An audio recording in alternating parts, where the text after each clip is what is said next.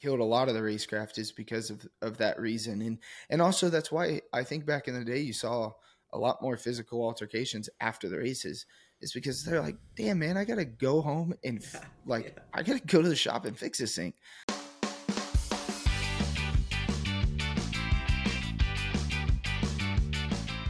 Dude, you're doing 2 videos a week. That's madness. We do, kind of depends how it falls. Like during season, it's easy to do two. Off season, not so much. Right. And are you the only guy editing? Yeah, yeah, I do everything from the ideas to how it's shot to editing, posting, thumbnails, everything. Yeah, it's quite a bit. Jeez.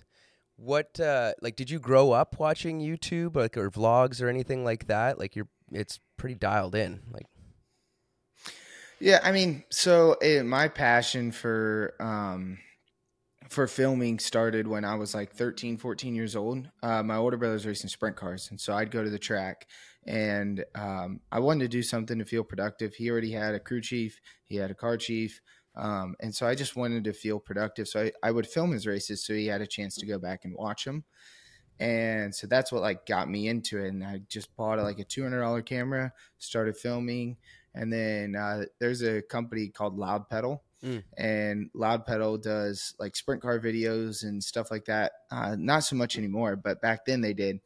And I started watching their videos, and they like put music on it and all kinds of shit. And I was like, dude, that is awesome. Like I got to do it. So I started to put music and started to learn how to edit and started going further and further. And here we are now. Probably 10 years of filming and editing, 11 years. So, yeah, I mean, and then from there, the vlogging stuff is far easier because it's so raw. It's so organic. You got a camera, you're holding it, you flip it, you turn it. Your shots aren't perfect, but there's a lot more that goes into it than a lot of people might think. for sure. For sure. I mean the editing has to be massive just with the amount that you're filming, no? I would say in the beginning, yes. In the beginning, we had so much footage. I'd stop filming in a day and have 3, 4 hour, 5 hours of footage, and you're cutting it down to 10 minutes because the attention span of, now is so much shorter than what it used to be. I think TikTok and Reels and, the Facebook shorts or YouTube shorts and the Facebook stories, like I think that really changed the game for a lot of people. And their attention span, like especially TikTok and Reels, you don't like something, you scroll.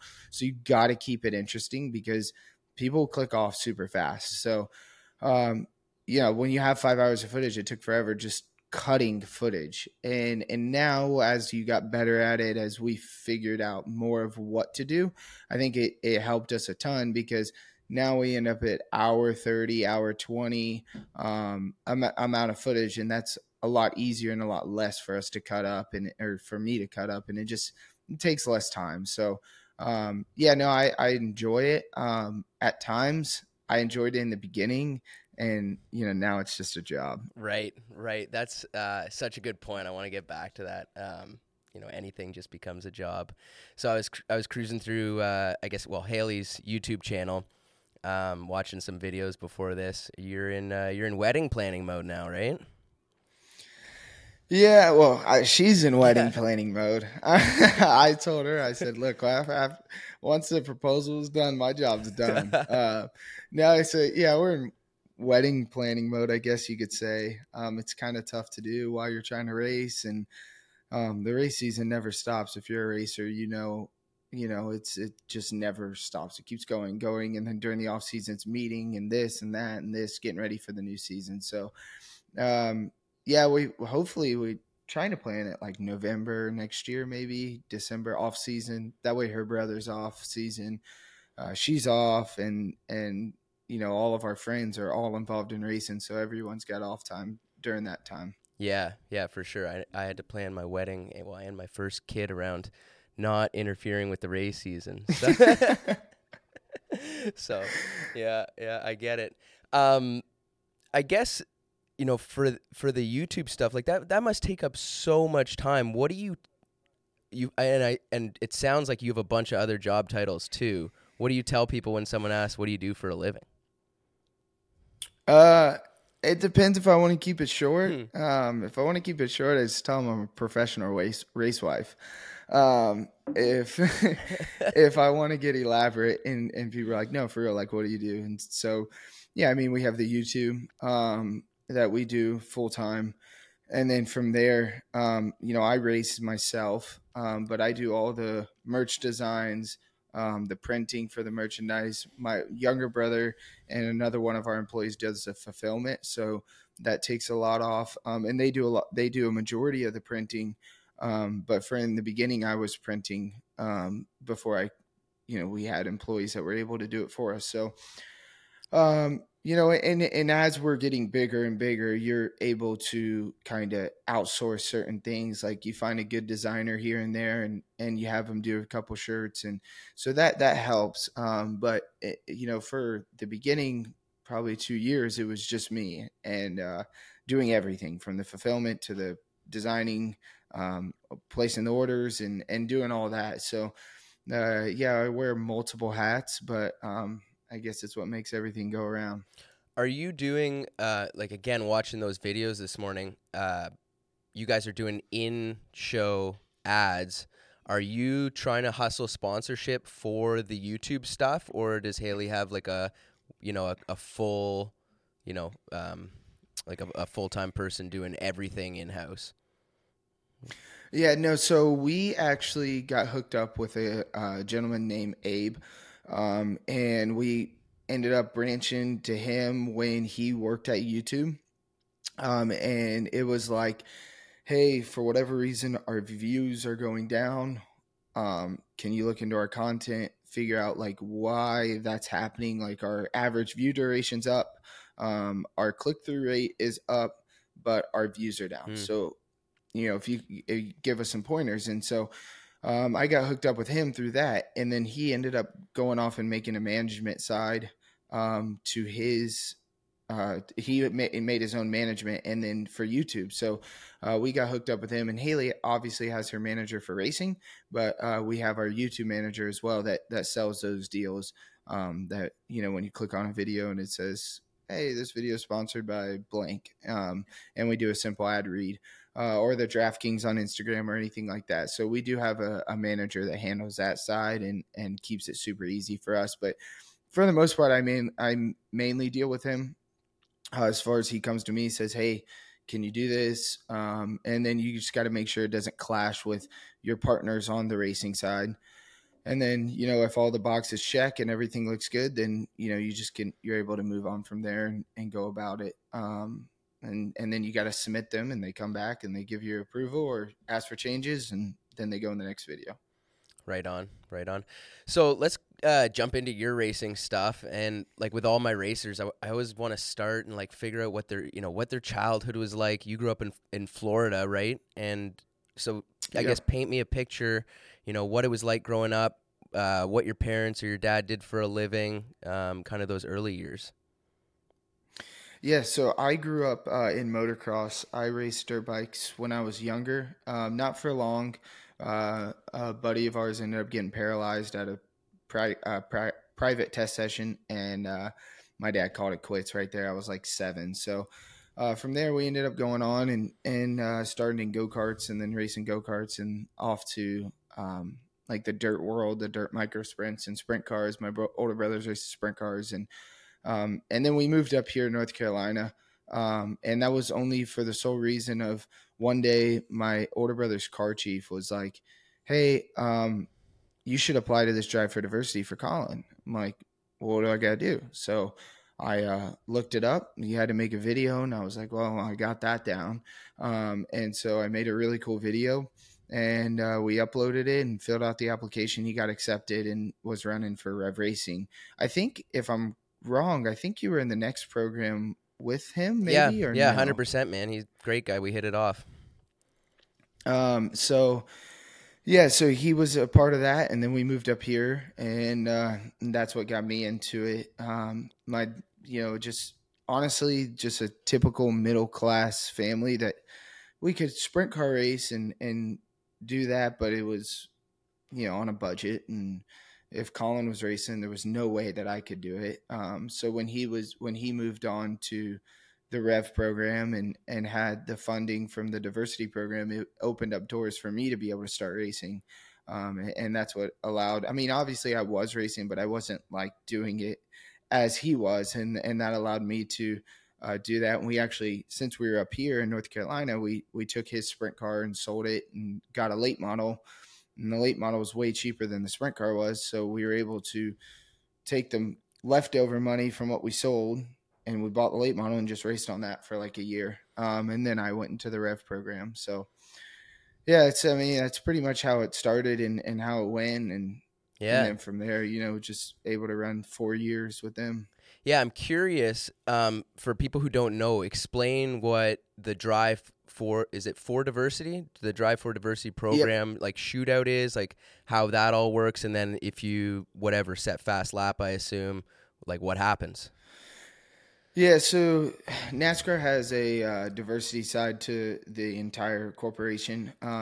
And so they have the Drive for Diversity with Rev Racing. And you submit an application, and they narrow it down to 10, 14, 16, 17 sometimes. So, and then you go to the combine, what they call it, and they test you physical, they test your media skills, and then they test you on track. And they assess you on all three, and then they pick their team for the year. And it's a fully funded program, which is the only reason that I was able to race K&N, which is now the ARCA East, for all those years. But it's a really cool program for people that, all kinds of different and all different minorities and females, and for them to get a shot in racing. And for me, it was the only way that I was able to kind of live out that childhood dream of traveling and racing and doing that kind of stuff. Yeah, that's gotta be like the most legit shootout I think there is, at least in North America. Where, I would 100% agree. Yeah, like, when you're a young kid and you whether you're fast or not, but you think you're fast and you start looking for these options, like, okay, how do I go and get a ride somewhere? And, in my eyes, that's like, wow, you perform here, you go race K&N, and everyone's watching those races.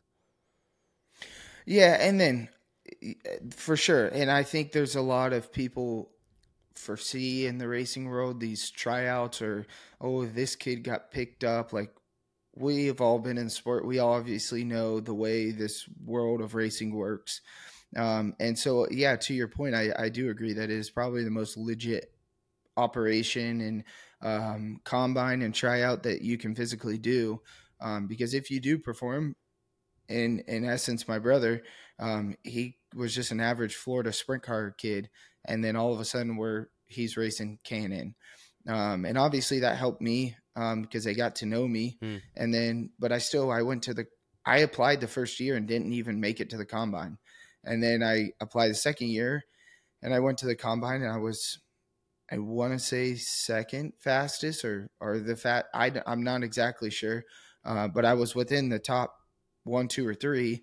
And the other two, whether they were in front of me or whatever it was, I think it was Jay Beasley and my brother. So it was kind of right there in the pudding. Like, you go out there, you perform, and you get an opportunity. So yeah, super blessed for that program. And to be honest, it's made me who I am today, put me in places I never thought I'd get to do.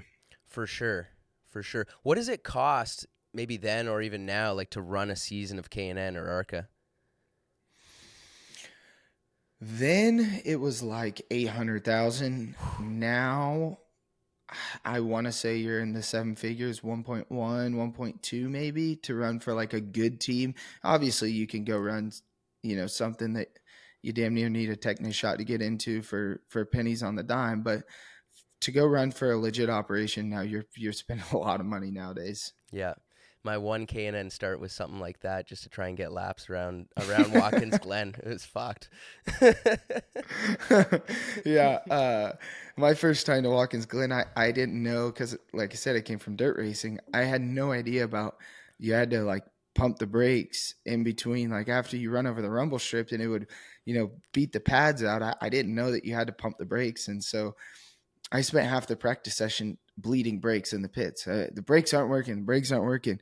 Finally, Jefferson Hodges, who's now, I want to say he's a competition director at Penske, but he was my competition director at Rev. He came on the radio and said, "Hey, are you pumping the brakes between corners, like getting the pads back to the pad or back to the rotor?" And I said, "Oh, no one told me that. I had no idea."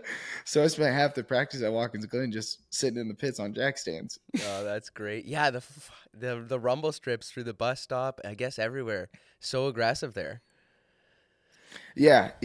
I never was experienced that, and then later on we ended up getting like the springs where it'll actually like spring the pads back, so you ain't got to do it as bad. But yeah, I'd go hit the rumble strips through one or off of one, and then in the K&N car it was like fresh repave of Watkins Glen back then. Obviously it's got wear on it now, but you were wide open from one all the way to the bus stop. So I came off, hit the rumble strip, went through two up the S's, and got down to the bus stop and went to the brakes, and it was just to the floor, and I just went straight. So what like you guys moved up, like your brother first, and then you obviously moved up to Charlotte because what were the requirements for, like, I guess full-time working in the shop at the Rev deal once you're accepted? Yeah, so they have a gym and a physical coach inside the gym, Coach Horton, and so you're required, at least back then, I don't know what it is now, but you're required to be in the shop 7:30 to 4:30 or 7:30 to 4. And so we would all get there at 7:30, go in the gym, work out for 2 hours, hour and a half, whatever it was with coach, and whatever he wanted you to do. And then you go out in the shop and you work. For myself, I was going there and doing that, and then I ran the graphic department. So, I mean, it was only me, and they had bought a printer, a vinyl printer, and had no idea what they were doing with it. And they were like, "Hey, you know how to run this?" And I'm like, "Yeah, I've spent years on these machines." So Right. I designed all the cars and printed them and installed all 4 K&N cars and 2 late models every week. So Woo. I would do that, and then that kind of took away, I felt like, in the beginning from my my like progress of being able to understand what the hell a coil bind was, and what's sitting on the right front men and sitting on the left front, and when you got reverse chuck arm split or whatever it was, I didn't even know what that meant, and I think that took away from it in the beginning. And so I had a conversation, and we figured out a way that I could kind of at lunchtime, go to lunch, come back, and then I was in the shop. So, it's kind of by my asking of like, "Hey, can we figure out a way that I can do this?" And then obviously some days you end up working super late, but it was worth it to be able to like go in the shop and actually understand the dynamics of what the car did. Yeah, I think that's probably less and less now. Kids are getting time, working full time in the shop. Back in the day, that was your only way to go racing. But now you show up, you write a check, and you can fly in and out of every race. Yeah, and honestly, I think it's why you see so much, the racecraft has gone so far downhill. It is because of stuff like that. And then I think that's why you see such a difference in when a cup driver comes down to the truck series or anything. Those guys grew up in here when you did go to the shop every day and you did work on your own stuff. And so when they come down, they're able to completely dissect, their race car. Hey, it's doing this. They're not just, "Hey guys, the car's tight. When I'm center corner, it's tight." Well, what do you want? Like, Yeah. I mean, there's a million adjustments I can make for that. And so I think that side has gone down more and more. And then also it's killed the racecraft because kids don't work on their own shit anymore. So they have no idea, what it takes when they go decide to knock a right front fender off, or, drive someone so just unbelievably ridiculous and beating the things to death. They don't care. They just go home and go do their sim time, and all right, guys, show up. Truck's ready again, and I think it's killed it, and killed a lot of the racecraft is because of that reason, and also that's why I think back in the day you saw a lot more physical altercations after the races is because they're like, damn, man, I got to go home and like, I got to go to the shop and fix this thing. You just knock the front clip off of it. You knock the rear clip off of it. And, or that was my best right front spring I owned. And nowadays they're like, no, all right, guys, thanks for the work. See you next week. And it honestly, it's killed it. Yeah, I agree, and I think it's probably reached the pinnacle in the truck series. Like I remember, I think it was 2016. I raced the Mostport race, and coming out of turn 1 on like one of the restarts, I watched some guy just get on the bumper of a guy and hook him straight into the inside wall in a place where I watched a guy die in Trans Am when I was a kid, like in the exact same way that guy just got wrecked because he didn't lift and didn't give a shit. And I got on the radio. I'm like, these guys are animals out here. Yeah, some of the racing you watch, it's like I'm glad. I wish I could get the opportunity, but a part of me would be suspended after race 2. Like there's just no way. And it's also, there's no repercussion to wrecking somebody anymore. Because if I tear my truck up wrecking you, I ain't got to fix it. It comes to a racetrack again. It doesn't cost me any more money because no one's paying crash damages. I mean, not that I know of. I mean, most of the time it's just, what's it cost for a race? Here, pay it, and that's it. So I think that side of it has really hurt the sport. And then also you can't fight after, because when you do fight, you get fined. Yep. They'll use it in every commercial because it's great for the fans, but you'll get fined because of it. And you can't show up to the racetrack again until you pay that fine. So if I go out and junk you, what are you going to do about it? Come crash me back the next race? No, because it's going to hurt you in points, and it's going to tear your truck up.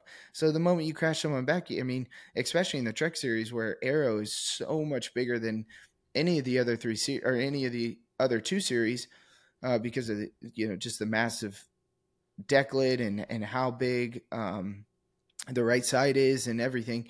Aero's so big with no motor that you can't afford to wreck someone back. And so I think it's, especially in the truck series, there's no repercussion to wrecking someone. Yeah. I mean, you see it, right? Going back to your K&N career, you had some awesome runs. Like you won a couple races, second in the championship. Like that's super impressive in, competing against guys in GMS equipment and guys in like super, super stout equipment running out of essentially cup shops for a K&N deal. Yeah, my rev program, when I was there, now they've obviously got a lot more resources with Gamebridge and Chevy. But when I was there, it was not that way. And that's not to say that we had bad equipment, because we obviously had equipment caliper. We just had to work harder for it. And I got a really good crew chief my 3rd year. And we were extremely well. And we took the previous crew chief, which was Mark Green. And I still talk to Mark all the time. He was just at my house like 2 days ago. And we moved him to like the driver coach role for me. He obviously had experience behind the wheel, putting together long races, and it helped me a ton having him in that role. And then I had Doug Howe as my crew chief. And yeah, we went out and New Smyrna, we had a lot of bad luck. New Smyrna, first race of the season, was leading and blew a rear end seal. And Bristol, we got crashed by Sam. Gateway, I was leading the race, had a kill switch failure with 40 to go. So we had a lot of opportunity, I would say, to win probably 5 or 6 of the races. We ended up winning 2 of them, and probably would have given us a championship. But yeah, nonetheless, I mean, we had a great run, especially that 3rd year. The 4th year, not so much. That was the ARCA merger year, and we couldn't at the time afford to have the Ilmore motors, so we were on the K&N motor, and it honestly, it killed us. We go to Phoenix, and like you'd get a run off the top, and they would pull you off the bottom, and it's like, you got to be kidding me. But yeah, we had a good run, and I had a blast doing it. It was something that I never thought I was going to get the chance to do, and then when I got to do it, and when we got to be successful, it made it even that much more better. And obviously, yeah, I would have loved to go run trucks, but who's going to front that bill? I mean, even if I would have won the championship and won every single race back then, I think the times have changed a little bit. When you start to see more people like Ford and Chevy and Toyota starting to put a little bit more behind certain drivers. But back then, there was, I mean, it was straight up, you paid no matter what. And it's still that way to this day, don't get me wrong. But there are few and far people that are getting more chances. And so for me back then, I just didn't have, $2 million burning a hole in my pocket. And I didn't have anybody banging at the door waiting to spend it. So that was it. Yeah, no, and that's simply the way it goes, right?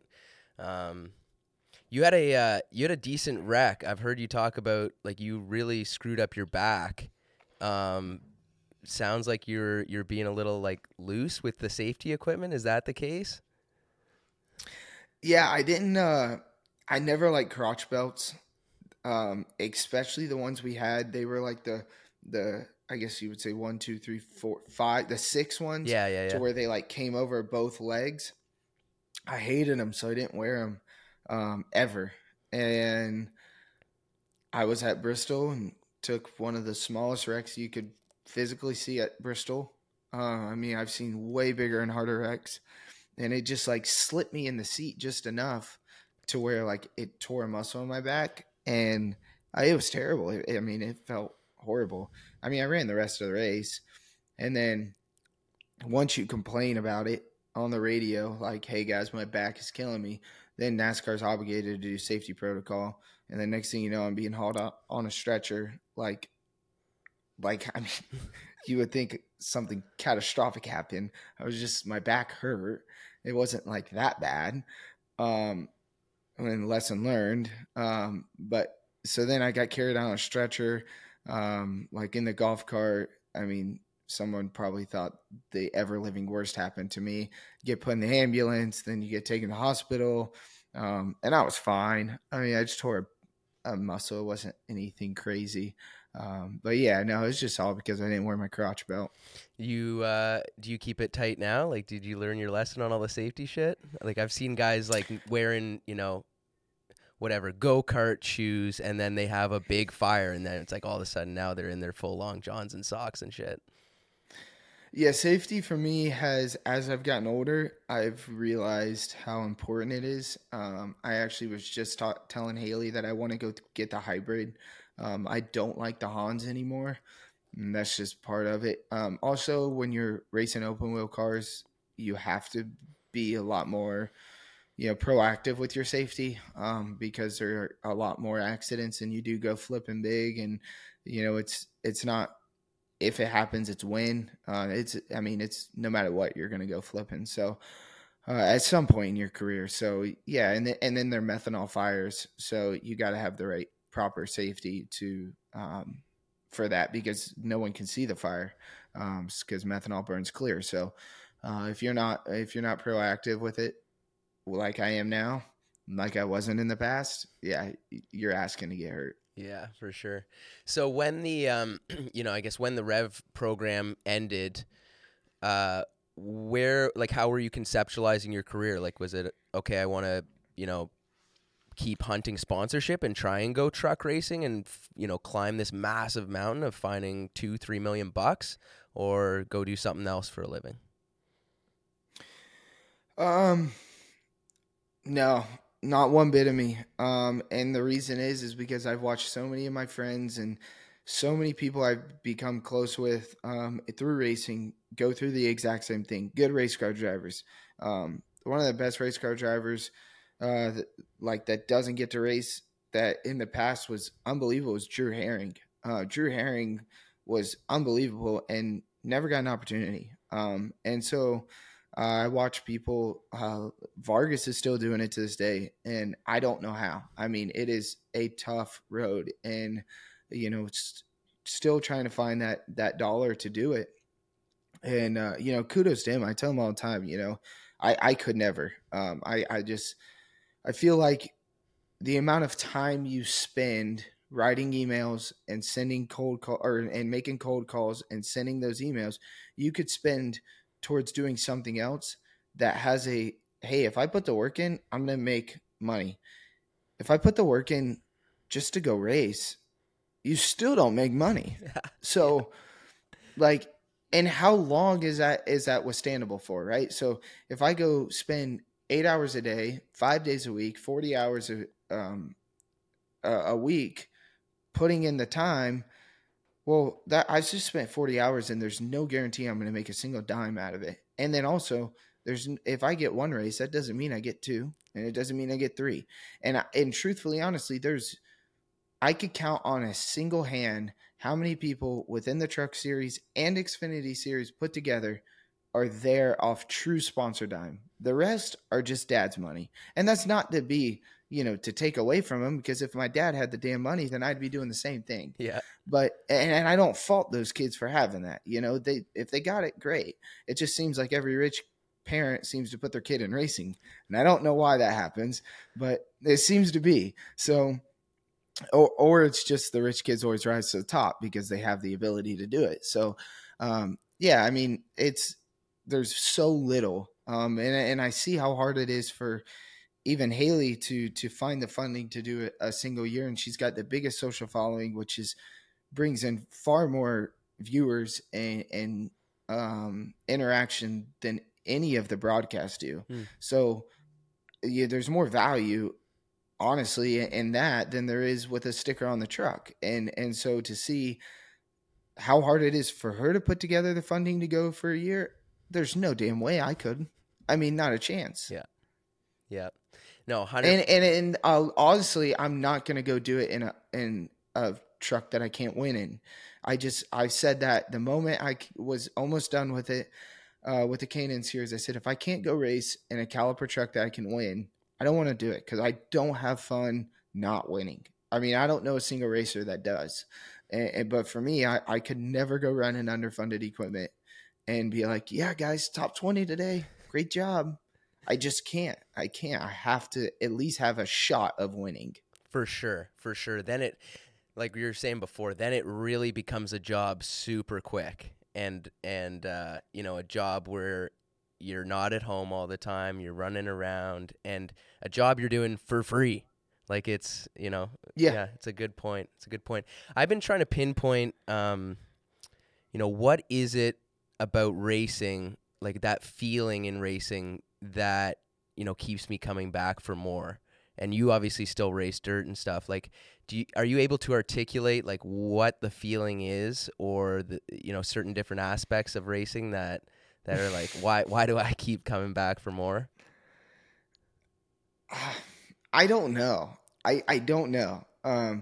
The only reason I race what I race now, because I run micro sprints. For those who don't know, they're a sprint car downsized, with a 600cc motor in it, street bike engine motor, and it's super competitive. You race against really good caliper race car drivers, cup guys, really good dirt drivers. They have really big shows, 20,000 to win, 24,000, 10,000, 12,000 all year long. And then we got our biggest race of the year, Tulsa Shootout, coming up. So the caliper of driver and that you can race against is great. The competition is there, and it's the only thing that I feel I can do affordably and have nice shit. Like, I could go get a late model, but I'm not going to go beat Lee Falk. Like, their shit's way above what I could afford. And it's not even almost on the afford spectrum. It's as much as it is to the point of like, do I really want to spend that much money for what? Like in the micro stuff, I can do it at a reasonable price where I'm like, yeah, I'll get a set of tires. I'll get wheels, or, I can get a nice motor, or, and do it and have really nice stuff for a somewhat reasonable price. Yeah. It sounds like for you, it's the competitive side of things. Yeah, I like to win. Yeah. Like, I don't have fun if I'm not winning. If I'm running like shit, I don't even want to be there. Yeah, fair enough. You grew up playing soccer pretty competitively too? Yeah, I did that. I got it when we got out of motocross. I was like, my parents were like, well, you got to find something to do. Like, and and we didn't know anything about like the go-kart world or anything like that. And so I started playing soccer. I played all the way through high school, and I enjoyed it. I just got burnt out. It just I don't like being reliable on a bunch of other people. Like there's 10 other people, and if they don't do their job, you don't succeed. Like I don't care how hard you work. And so I just after high school I did it, and I had a blast doing it, and I still enjoy it. And I'll watch select games here and there, like World Cup. I for sure watch. But other than that, I don't know, it's just something to do for the time being. Right, right. Do you do a bunch of sim racing? Yeah, like every night. Okay. We have. So I grew up playing iRacing. I got it when I was 13, and I like sitting in a chair like what I'm in right now, with a wheel on a desk, like $120 wheel, and pedals on the ground. And I played and played and played. Hell, I got really good like that. And then we got a sim through a sponsor deal, and it's full motion. It's like $47,000 rig, Whew. and it has made sim racing like way better. Yeah. So now I can't like I actually feel bad about how much I spend on the sim at night. Like I like look at the time, I'm like, damn, like I know I should get off, but I really don't want to. Every time I play, and so yeah, I do a ton of sim racing. I really enjoy it. Do you conceptualize it as like different than racing, or it's like its own discipline, like sim racing is its own thing? I think it, and I try to preach this a lot to Hailie a lot too. Is I think sim racing can help you. I don't think it's like, hey, go race the Xfinity car at Vegas and practice the Xfinity car at Vegas, and it's like anything like her Ford sim. Yeah. You know, like they go to the Ford sim, it's damn near pretty close. That no, but I think what it does help you in is racecraft. You got the guys. Yeah, hell, sometimes you're playing against the same guys you're racing against that weekend, and I think the racecraft side of it, of that guy's going to make that move in real life. They're going to do that in real life, and you have to understand how to maneuver within that, and either go against it and or follow them or whatever you're going to do. So I think you end up making the same real life decisions that you make on the sim, to a sense. And I think more than anything, it's just you're racing and you're keeping that competitive nature. So I'm a big advocate of it. I think it helped me a ton. You got to think I came from literally, I started racing micro sprints in Florida. Micro sprints in Florida is not what dirt racing is. It's like the tracks don't get slick. They're very sandy. You're just a lot of throttle time. And I never knew what it was like to run on a slick and like in the slick. But I played a lot of R Factor back then when iRacing didn't have dirt. And I was racing against Christopher Bell and Rico and Kyle Larson, Logan Seavey, and guys who are winning USEC titles and World of Outlaw championships and World of Outlaw races. And like you clearly see it get slick, and I got to be here or I got to be here. And then once I did start traveling, it like second nature. It was like, oh yeah, look, there's the cushion, there's this. And guys typically who come from Florida for the most part, they really struggle when a track gets slick because they don't do it ever. And so I think it helped me a ton there. And then even in the pavement world, when I went to that, I didn't know what I was doing, but I had an idea because of sim racing. For sure. I mean, I think the proof is in the pudding. Like all the names you just mentioned there, running R Factor before iRacing had dirt. Like there's a reason those guys are, where they are. They're putting in that time. And that's not to say, because I definitely don't agree that if you're a great sim racer, you can be a good race car driver. I don't think people who come from absolutely zero racing background and only sim race can go get in a real car and be good. Now, that's not to say with time they couldn't. I think with time and them putting the effort in and learning it, they could. But I think it betters you if you do have a racing background. Now, for instance, kids like Raja came straight from sim racing to real life, and he's like, when he first started, he struggled, and then he got better and better, and then the sim racing started coming into play. Those moves, the repetition, the being consistent, the going for the best lap time, constantly one-upping your buddies. like that started to come in, and his learning curve like went from here and just super fast. But I think at the beginning, when you just come from sim racing, go into real life, it's like, shit, if I hit that wall, I don't hit escape. Like, and if I do this, this doesn't happen. So, for sure.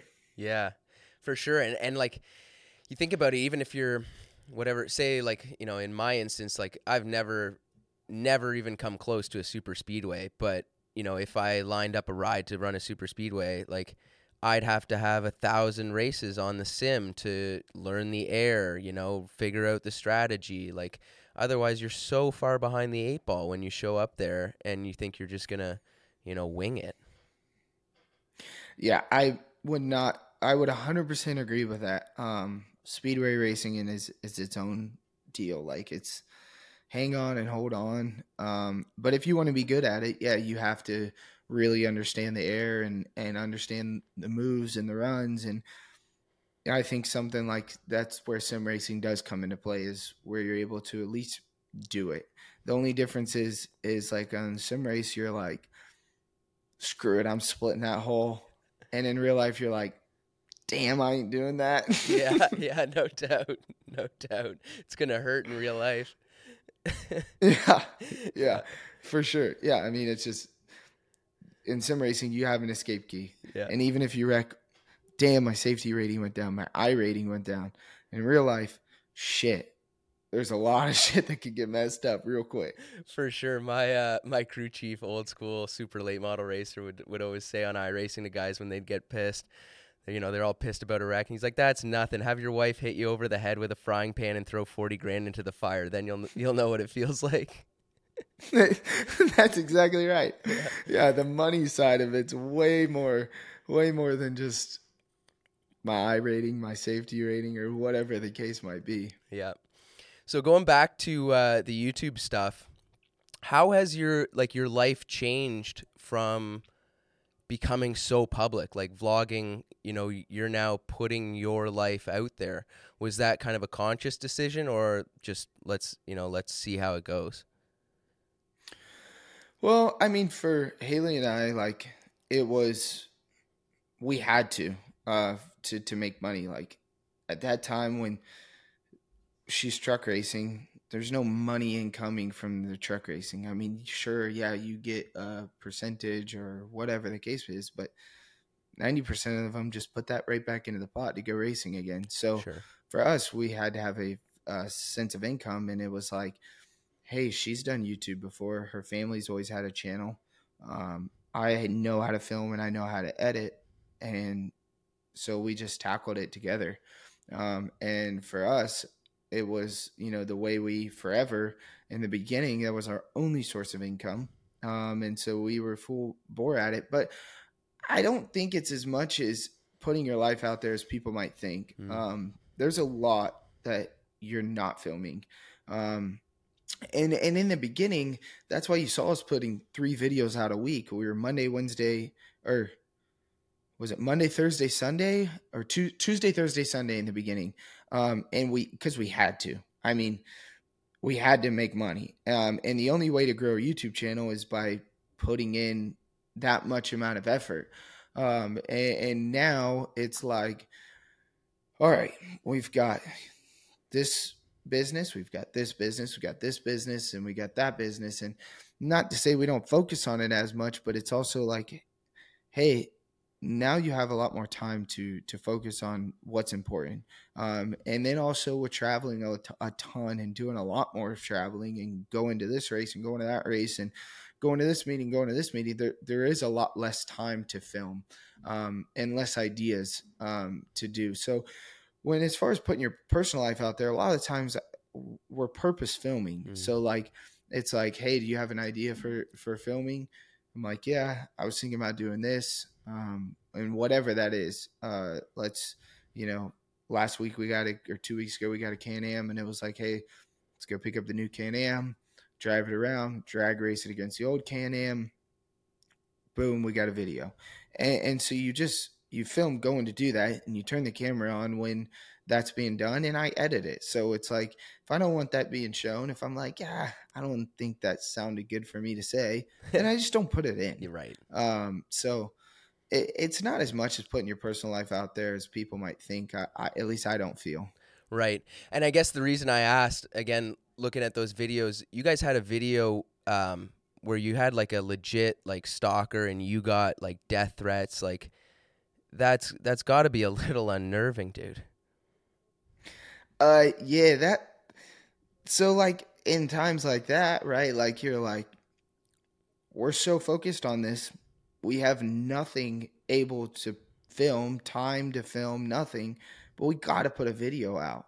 So let's be real with people, tell them what we're going through and put it out there. And I do think it, like in stuff like that, yeah, you do put your personal life out there, but I also think at the same time it lets people know, like, and understand some of the shit that you do have to deal with. Yeah, that situation was crazy. It got far worse than what that video talked about. I mean, we're talking like cops and night vision and ARs behind the house, like going through the woods, and him message you like, knock knock, who's there? I'm like, go out of your house, turn right.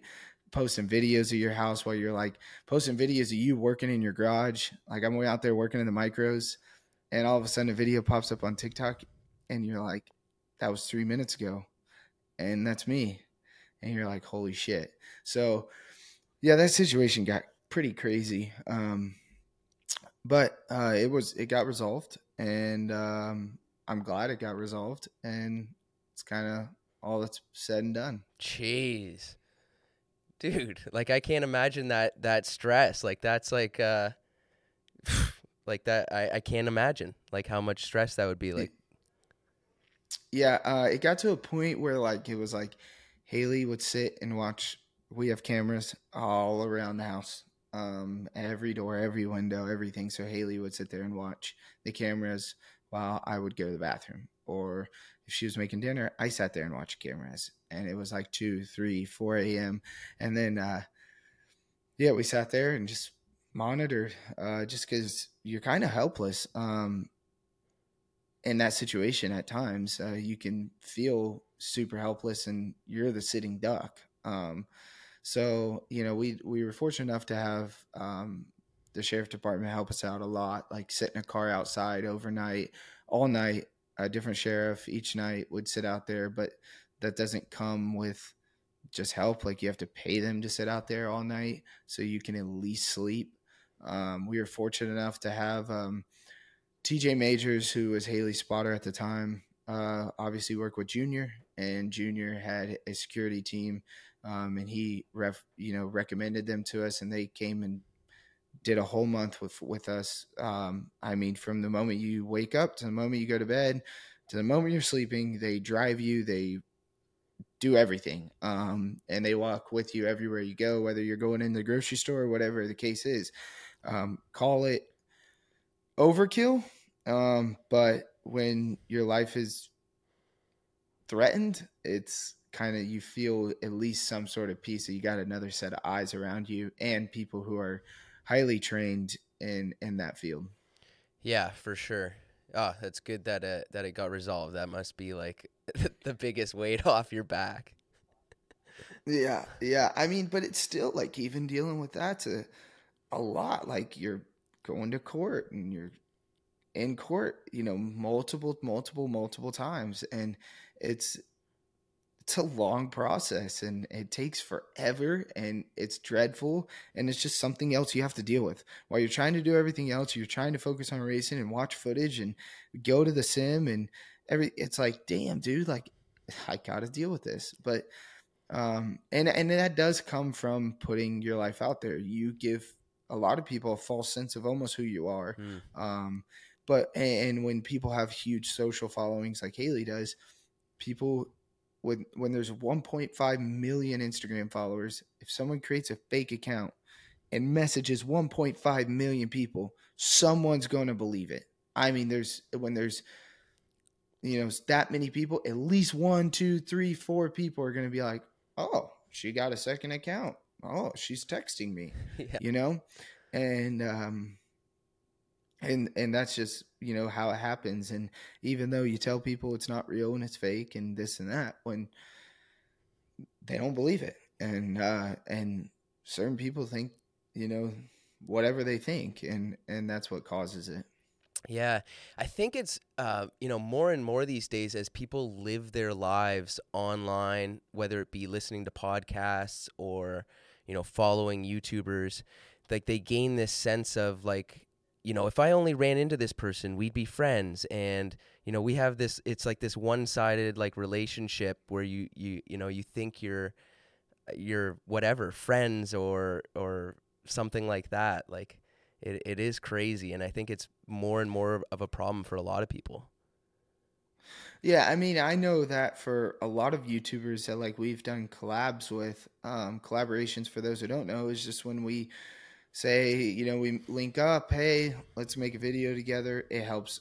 It introduces our viewers to them and their viewers to us. And so we've done a lot of collabs, and there are some people, I would say, like ourselves, that are pretty much the same people that you're going to get on and off camera. You might over exaggerate here, over exaggerate there, but for the most part, it's pretty similar. And then there's some people that it's like camera turns on and you're like, whoa, where'd that come from? Or you've watched their videos and you meet them to do a collab and you're like, holy shit, like that's not who I expected. And then the camera turns on and they're who you've watched, and you're like, holy crap, like this is legitimately a totally different human being. Wow. Yeah, I guess people are performing, right?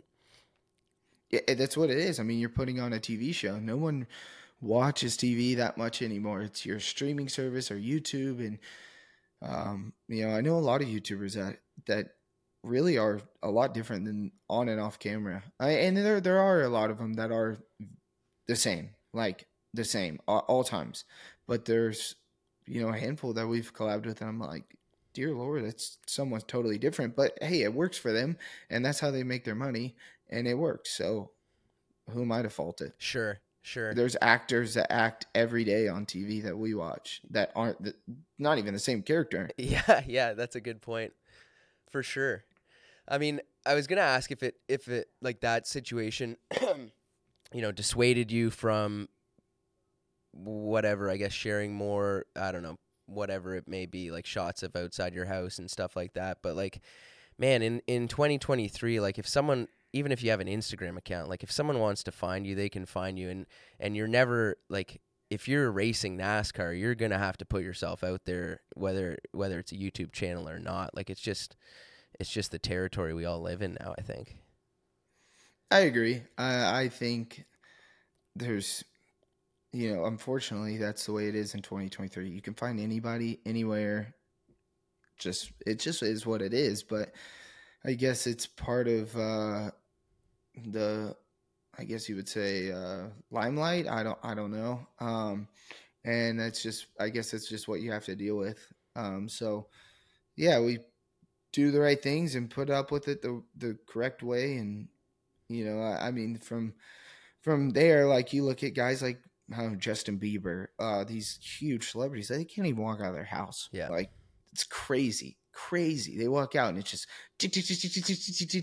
like I don't know how I would deal with that.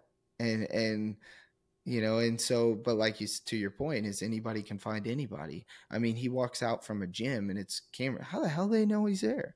You know, but it's 2023. Yeah, for sure. For sure. Um, is there anything that you've kind of like learned or had personal growth through the YouTube channel, like, putting yourself out there? I think for me anyways, in the podcast, like you don't know what you really believe until you say it out loud or you put it out there. Like I think it's a good thing to some degree to at least expose yourself to a lot of people, and then you get feedback, whether it's, good or bad. I think YouTube has done a few things for me. It's taught me how to build a business, and it's taught me how to hold yourself accountable. Because when money was tight for a while, it was like if you don't film, you don't make money. You don't edit? Oh man, I don't want to edit at 4 a.m. Too bad. You have to. Like, we have to make money. And so it's taught me that much, but it's also taught me, and I didn't have this when I was racing. I had like 4,000 Instagram followers. I mean, it's like damn near my high school class. Yeah. Plus, I mean, obviously not that big, but you get what I'm saying. Versus where you're at now, and it's like, yeah, they're obviously Hailie's followers, but I get this, I get the feedback as well, and it's taught me how to tune that out, because there's a lot of hate. Guys that have never drove a race car, or dude, you could literally, we rebuilt my buddy's shop out of our good hearts. We were like, you know what, let's help our buddy out. We have an off season a couple weeks ago, and we redid this kid's shop for him. And is one of my really good friends. So we redid it, and it's like, oh, you should have done this. Oh, you should have done this. This would have made your life way better. Why did you do it this way? It's like, shut up.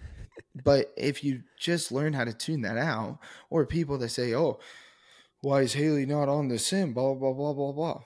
What do you want? I can't freaking go to the Ford sim. Like, you want me to go film it? I'm not even allowed there. Yeah. Like, you have to understand, when we're filming, it's like one day out of a week, maybe 4 hours of that whole day.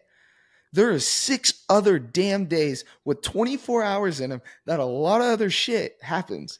And so they want to, oh, you're spending too much time doing this. Like, when you were full-time racing, you mean to tell me for 4 hours out of the week, you didn't do something that wasn't focused on your racing? No. Like, you did. And it was probably more. And like, every racer, but no one else is putting it out there. No one else is putting out when they're doing other fun stuff. So it just opens your door to negative comments and hate. And it has taught me how to tune it out. Half the time, I think a lot of them are funny, because it's like, you are so ridiculous. You have absolutely no idea what you're talking about. And it's also funny, like, when you do, like, say you redo that shop and they're telling you how to do it, like, you understand this was like a week ago, and I've already filmed and edited and posted the video. You want to tell me now? Yeah. Like, you're serving no purpose.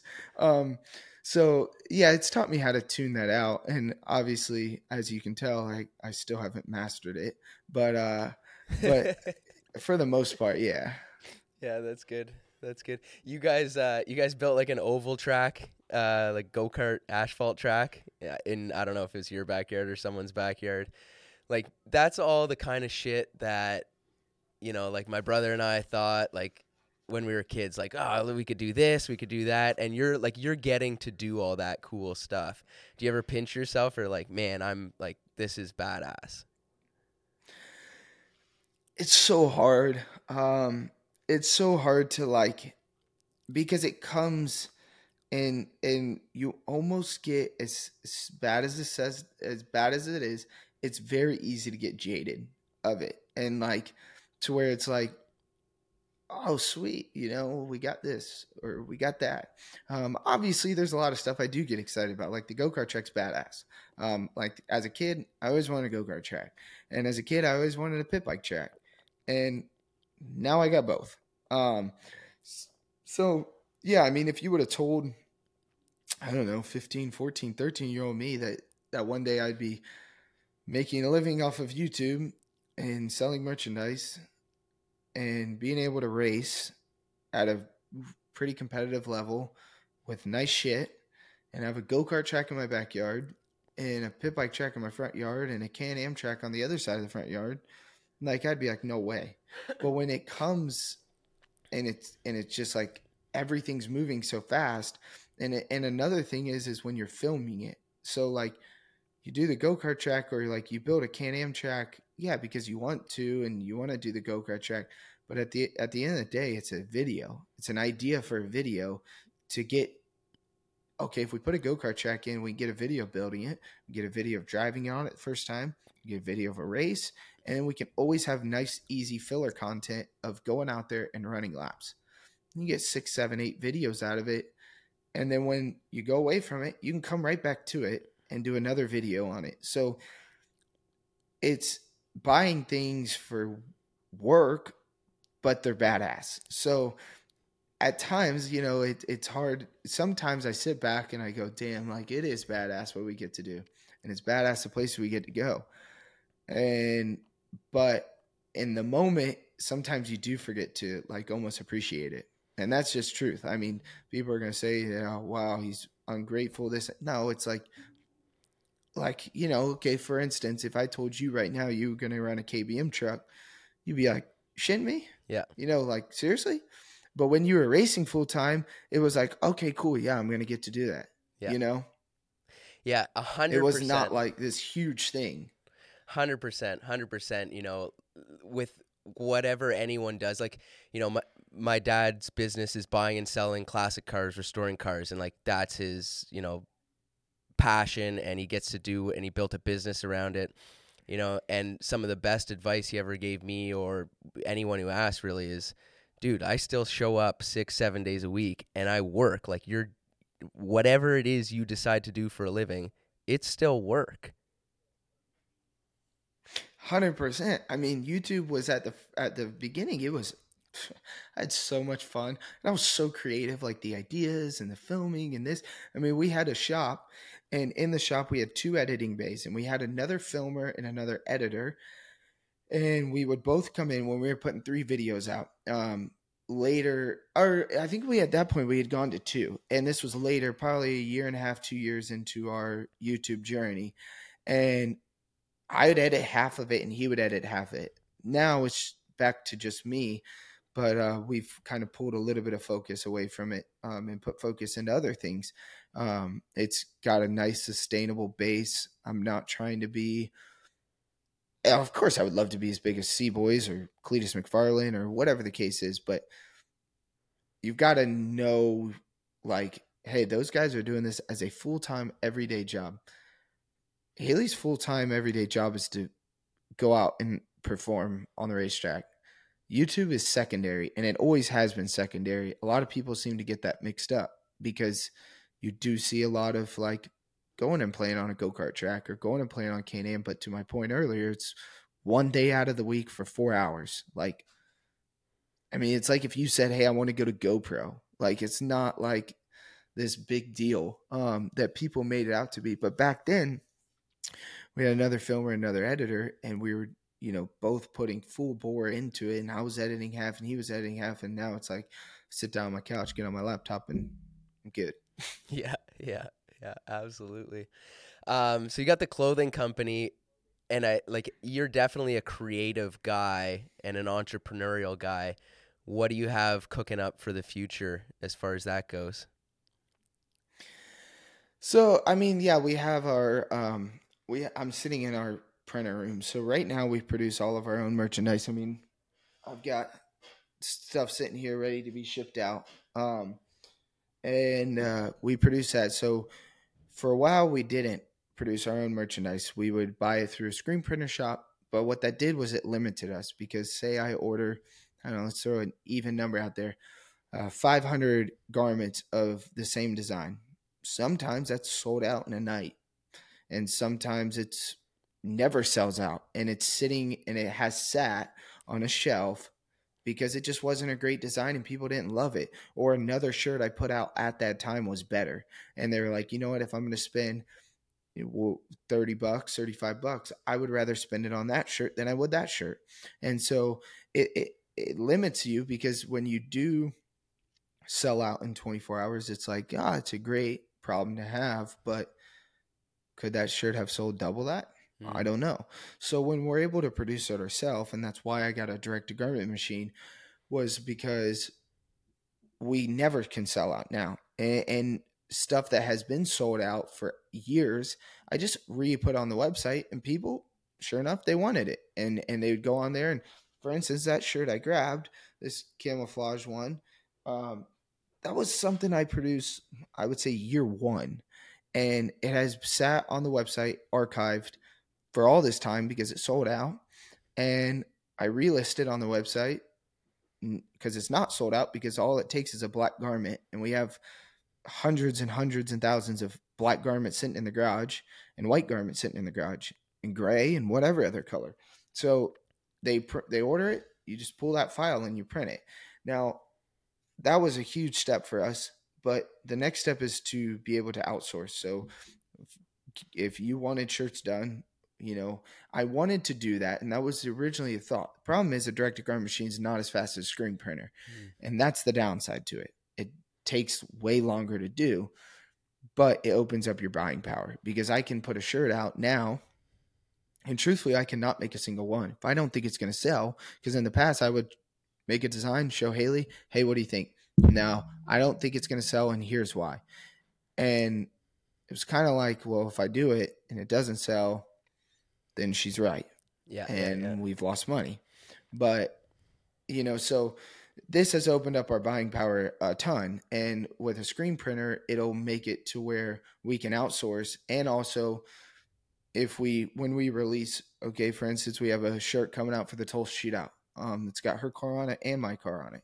So when we post that shirt and say there is 500 orders, well, on a screen printer, you can knock that out in a day. On a direct-to-garment, that takes a week. So on a big order like that, to get a screen printer, I can knock them out, boom, and get the base out. And now if someone does order, let's take, for instance, that camouflage shirt. All right, well, this machine's still great because I can still do one-off shirts and still get it done reasonably and quickly and cost efficiently. Where if I wanted to do one screen print shirt, you've got to make the screens. You got to do it. It's not feasible by any means. Even 10 is not feasible. You spend more money in making the screens and everything like that. So to get a screen printer and to build out that side, I want to we want to get a full blown shop, screen printer shop going, hopefully by summer next year, to where we can knock out our big orders and also be able to take on, for instance, your shirts, or this guy's shirt, or this guy's shirt needs 500, this guy needs 1,000, and build that business as well. So that, later on in life, and another thing for that is I've taught my younger brother how to run this machine and how to do this. So for him, it's given him a trade, and it's given him clients. Once we get the screen printer going, it'll give him a way to build up a clientele. So if, he ever wants to move on and go do something else, or he wants to open up his own shop, he has a clientele that he's built and he knows how to do it. For us, it just, Casey's got a shop, Casey Kane, Truex has got a shop with Swell. And there's money to be made in it. And if you do it correctly, I don't foresee why it wouldn't work. Yeah, for sure. For sure. People don't appreciate how big t-shirt sales are in NASCAR. Yeah, that is for sure. But also, like, how much other people need shirts printed, whether it's corporations and giveaways, and people get shirts done all the time. But, taking on a big shop like that takes on a lot of task out of myself. It takes a lot of task out of my younger brother, with putting him in the lead role of understanding how to deal with, say if you wanted shirts done, it's not just, hey, can I get some shirts? Yeah, no problem. Here's our price. Oh, okay, paid. No, you've got complaints. You've got time. You've got, deadlines you got to meet. And so, and then also dealing with a designer, because at that rate, there's no way that I could physically design shirts all day, every day, with everything else I've got going on. So I've listened to a lot of podcasts, and I take a lot of advice from podcasts, and like I listen to Logan Paul a lot. Logan's got great ideas, and he always talks about like outsourcing and how do you take yourself out of doing the hardship work and being able to focus on something else and build that up, and focus on something else and build that up, and put people in roles to take on what you used to do. And so, yeah, I mean, I guess you just have to keep going and keep building and building, and hopefully one day you've got 7 different forms of income. Yeah, absolutely. Absolutely. Man, before I let you go, I ask all my guests, or at least the ones who I think will give me a good answer, some advice. And, it's funny. I've heard that you used to ask kids in the 60s, 70s, and 80s, like, what do you want to do when you grow up? And it was like astronaut or whatever the biggest thing was on media, on TV at that point. And now you ask kids in school what they want to do when they grow up, and it's YouTuber.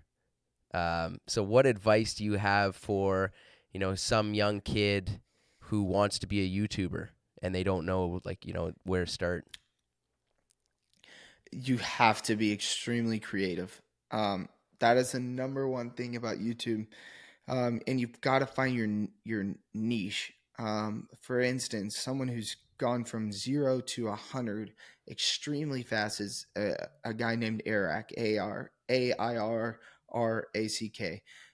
He has built his channel to like 10, 12 million, or I mean, I couldn't even tell you.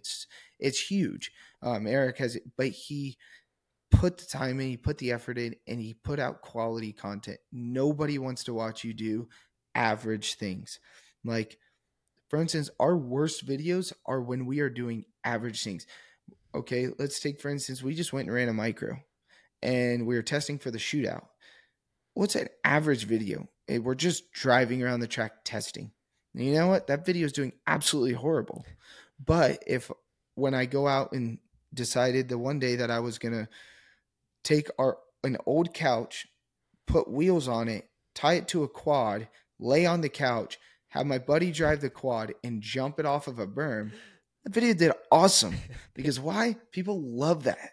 They think it's hilarious, And so I would say to just be extremely creative, and it takes a lot of money to make money on YouTube because you have to do bigger and better. In this day and age, in the old day and age of YouTube, people fell in love with the creator. Roman Atwood days, Logan Paul days, when there was daily vloggers and it was like them sitting on their damn couch or cooking a meal, people watched it. Nowadays, in this Mr. Beast era of YouTube, you have to constantly go bigger and better and bigger and better. And it's made it extremely tough. So if you are trying to start YouTube and you're trying to do it, you have to just be bigger and better at all times. Like, just keep one-upping yourself. And it gets extremely hard to do. And it costs a lot of damn money to do. But you have to devote money to something to make money. I've never seen a company start at literal no money put into it and become a successful business. Like, you have to put money in there and you got to invest in yourself, because otherwise, get nice quality cameras, figure out how to edit. There's an editor by the name of Hailie Smith on YouTube. He did all of Logan Paul's edits forever. And I've watched his YouTube videos of do's and don'ts a million times, and he's extremely calculated in the way he edits. And some of those things fall over into what we do. So, yeah, like I said, I would just invest a lot of time, have the right resources, be a good editor, be a good filmer, be a good, have the right mindset, and invest time. Right on. That's good. Well, I appreciate it, man. Tell everyone where they can follow along. Yeah, so obviously Hailie Deegan YouTube. It's where we're doing all of our stuff at, and then we have our Instagram handles. Mine's just my name, and Hailie's just her name. But yeah, we're gearing up for one of the biggest races of the year for myself. Hailie's doing it for the fun of it. For me, it's like Super Bowl. So it's a lot of work getting ready for it, but we'll be head there so you guys can follow along as we head off. Right on. Appreciate your time, man. Thanks. Yeah, no problem. See you guys next week.